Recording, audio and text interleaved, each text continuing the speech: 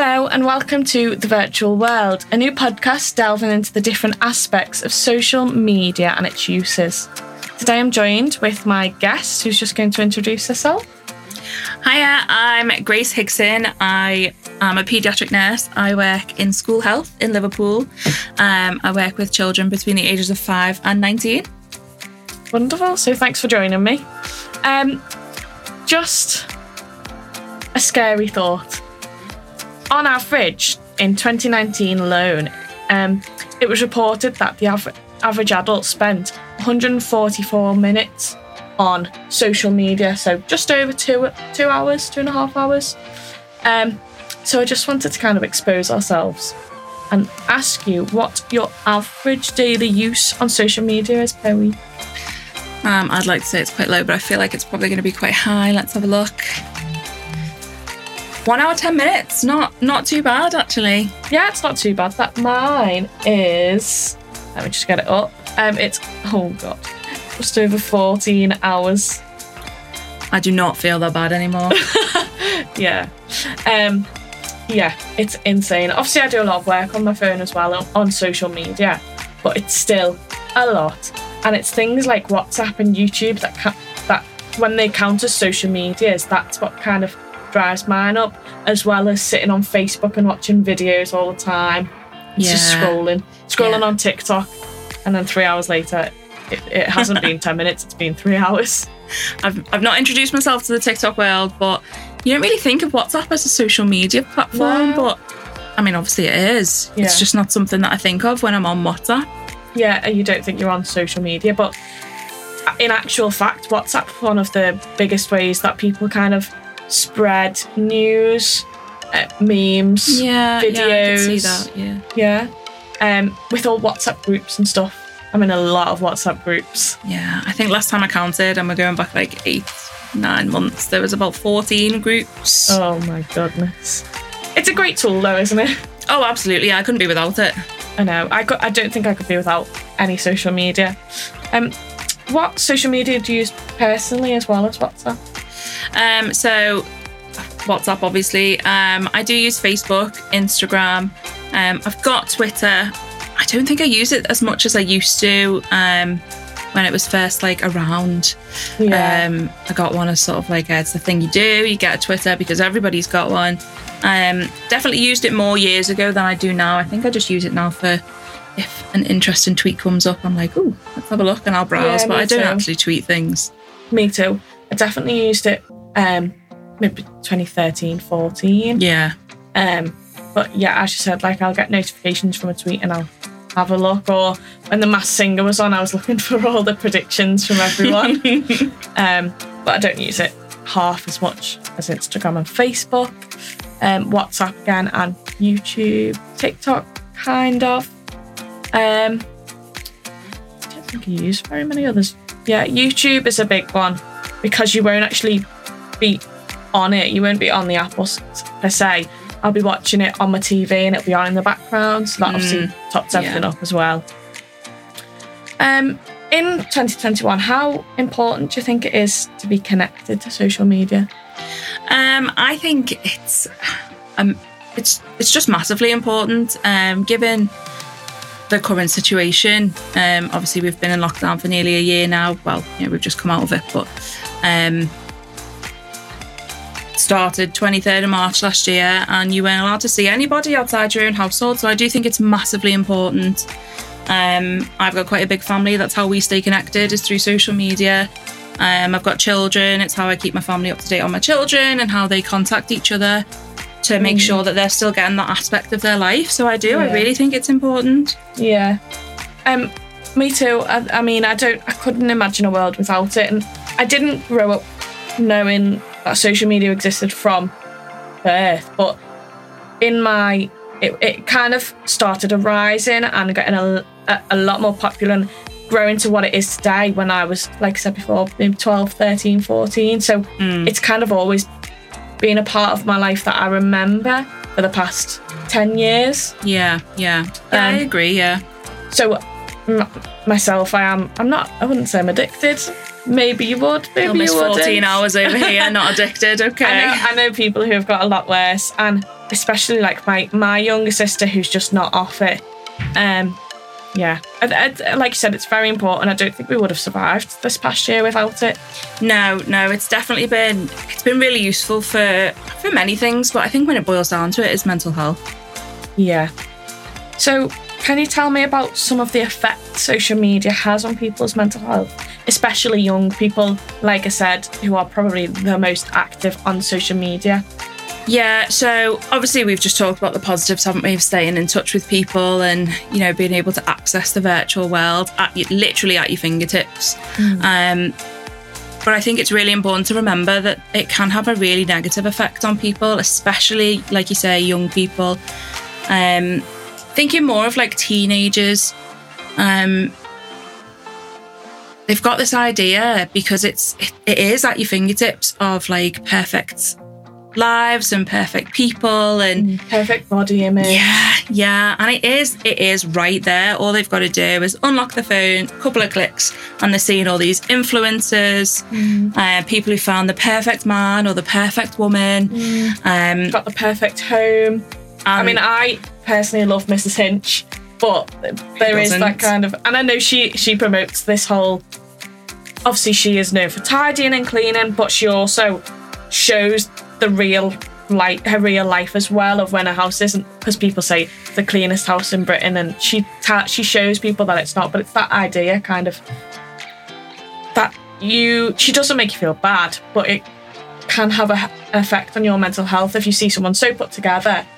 And she, you know, when you've got an influencer or a celebrity or someone, they only show you an hour of their day, if that.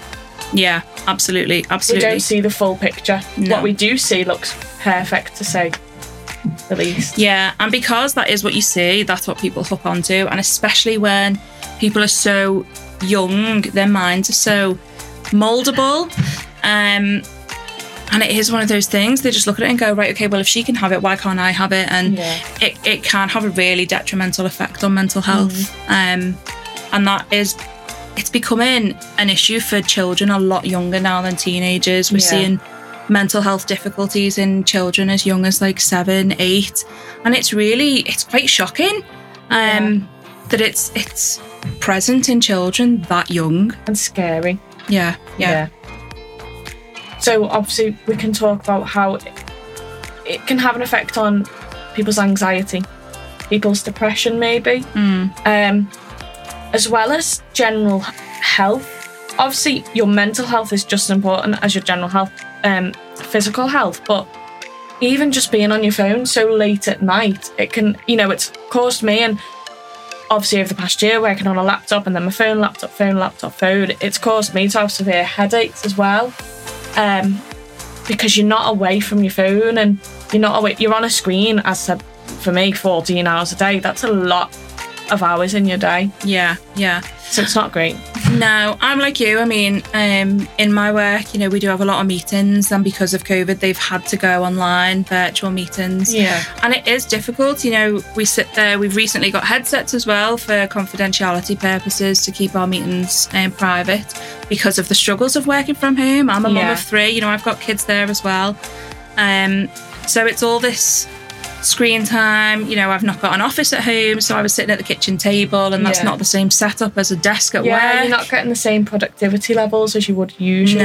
No. For example, when I'm teaching, I'm singing, I'm not able to interact with the girls as much, with the students that I teach. I'm not able to interact with them as much as I would if we were in a physical rehearsal room, because I'm not able to play piano for them, I'm not able to hear them properly, I'm not able to sing along with them or show them certain techniques. So it really does have an effect on productivity levels for some people, whereas I know someone else who's really skyrocketed with it because they're not surrounded by everyone in the office, at home on their own, and they've got that office set up. So it can be, it's different for everyone, isn't it? Yeah, absolutely. Differs person to person, and to be honest, situation to situation. Like we've got all these meetings, and it just doesn't feel the same because you can't have those conversations face to face, where I think that, you know, you lose some of the tone a little bit. But then, you know, we introduced a virtual like school nurse drop-in service, kind of like Skype, but it was called something different, where we still get to see the children. You know, we can still have that face-to-face contact, albeit through a computer screen.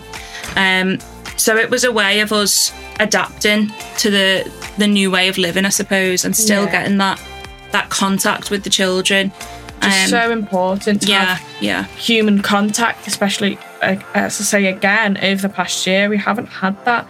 And it's so important for your mental health, and to kind of also see that you're not in it alone. Everyone's going through the same thing, albeit in different ways and different levels of severity, but we're all going through the same things and missing people. Yeah. But that's good for your mental health as well as just seeing people in real life. Yeah, absolutely. It's mad to think that we're saying that in 2021, that it's good to see people in real life. Yeah. Things have definitely turned, haven't they? Yeah. So, without going into any details, of course, could you tell me how often you see young people's mental health decline due to social media use? So, sadly, it is quite often. I think it's important to note that mental health difficulties have always been there. Yeah. Children have always struggled with mental health difficulties, but we know a lot more about it now, so we're recognising it more now. Yeah, there's a lot more awareness now. Yeah, absolutely. And I just think, you know, for all its amazing usefulness, social media has got the negatives as well. You know, there's cyberbullying, things like that. I mean, you still get bullying as well as cyberbullying, so you've got two options to do it. Then it's just it's so much easier for it to happen over the internet as well. Yeah. Because Trolls. as you say, you can hide behind the keyboard. Yeah. No one knows who you are, or no one can know who you are. You can be anonymous, and it never, as much as it can get traced back, it won't usually, because it's not as easy to find out who it was, and it's not as easy to trace back, and it's a strange one. Yeah, absolutely. And I think as well, going back to what we were saying before, you know, teenagers especially have such moldable minds that they do want that perfect life, so they're looking at all these things, and because they don't have it, or, you know, they're not at that stage of their life yet, they're looking at it as a negative. And they sort of see it as they're never going to get to that point, and that can have a really, really detrimental effect on a person's mental health, is feeling like a failure, which obviously they're not. But, you know, we can tell children that until we're blue in the face. You know, they've got to convince themselves of that, and social media, unfortunately, if that's a trigger for them, is not going to be as easily changed. Yeah, it's a lot easier for it to have that effect. As you said at the beginning, it's right at your fingertips. Yeah. So what can people do to switch off from social media? Physical exercise, you know, getting out, go for a run. Now that we've got this new roadmap in place, I think, you might have to correct me, is it one person you can meet up outside with? I'm not 100% sure. Yes, it is from now. So, you know, you can go for a walk, family members, friends. Get out there, get in the open air, read a book that isn't on a Kindle, which I'm really awful for, just picking up my Kindle. But again, it's screen time. Yeah, absolutely. Read a book, learn a hobby, get a new skill.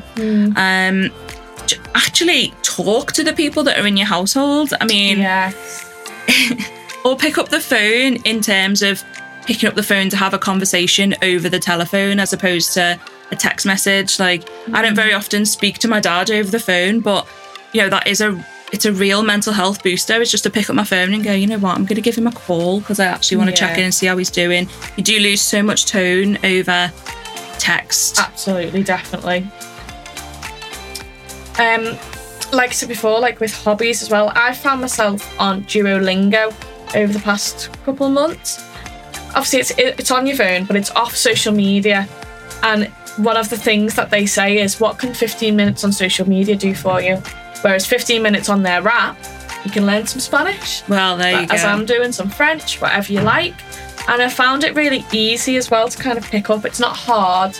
It's a great app. So that's something that you could do. Yeah. How can switching off from social media affect your mental health? Well, I think it's kind of like you'll need a detox, really. I think, anyway. I inadvertently did a, must have been about 30 hours in total, detox from social media by just leaving my phone upstairs accidentally in the morning. And then, if I'm being honest, whenever I thought about it, I just couldn't be bothered going upstairs. The kids were downstairs with me, we were having a good time, and it was sort of like a natural response to just reach for my phone. And when I realised it wasn't there, I sort of thought, oh, it's upstairs. And then it was, but I can't be bothered to go and get it. So I do think it needs that. But like at the very start, it was sort of anxiety of like, well, what am I missing? Is there anything? FOMO. Massive fear of missing out. Is there something going on with the family? Because like I said, we're quite a big family. We do talk a lot. A lot on WhatsApp. I can not look at it for a couple of hours at work and go back to like 200 messages. It's absolutely crazy. And it won't be about anything important either. It'll just be like, you still read I made a giant cookie. Here you go. Look at this. Here's your FOMO. But I do think it was kind of like that for me. So it was a bit sort of anxiety at first of FOMO, like what am I missing out on here?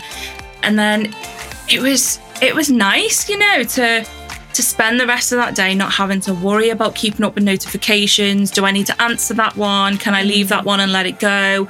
Will I remember to go back to it later if I don't answer it now? That's a massive thing.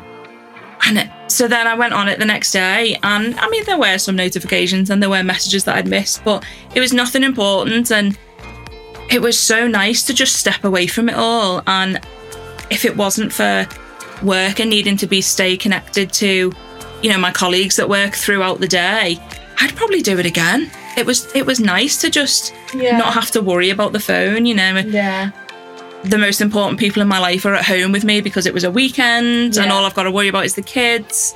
So nice to not have the distraction, isn't it? Yeah. So I think to start with, there was a little bit of a dip, I think, but not enough to make it a negative experience. It was overall really, really positive to just step away, even for 24 hours. I think it could really, really benefit people to do that if they do find, like you, 14 hours on your phone a day. I do think it could benefit people just stepping away and doing whatever it is that you need to do to just get away from it for a little bit. Yeah, it really helps with just not being so distracted from other things, whether that's work, reading a book, watching a film, whatever it is.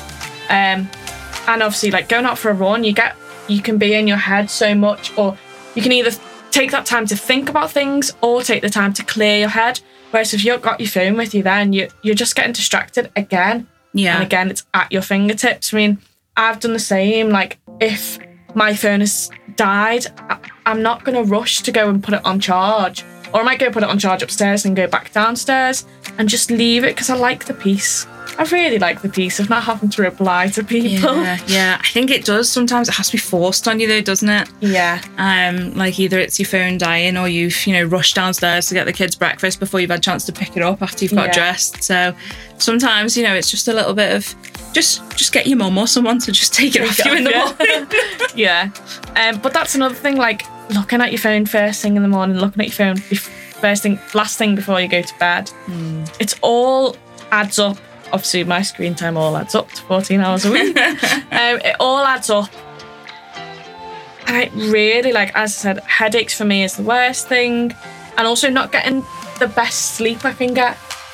So switching off it's always a good thing. Yeah, we find that a lot in work, I think, with our young people, that they're on their screens right up until they get into bed, and then they spend half an hour on their phones or their tablets or whatever because they've got into bed and they've realised, well, actually, I'm not tired, so I'll just go on this for a little bit. And that can be detrimental in itself because you're then awakening your brain again. Yes.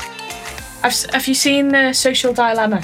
I haven't. It's on my watch list. Yeah, on Netflix. Everyone should go watch it. It's very eye-opening, scary, and that might persuade you to do a little detox on your phone from social media. And it kind of depicts how they use your not use your data, how they use you and what you like and what you spend time looking at on your social media to determine what to put on your recommended for you. And they start to get a picture of what you look like, what you like to look at, what you might enjoy. Yeah, I find that. And there's like algorithms that each app will have of, oh, she hasn't been on her phone for a while, or she hasn't been on this app for a while. Let's send her a notification. And seeing that interaction, for example, with a social media of person A liked your photo, person A commented on this person's photo. Yeah. It triggers something in your brain.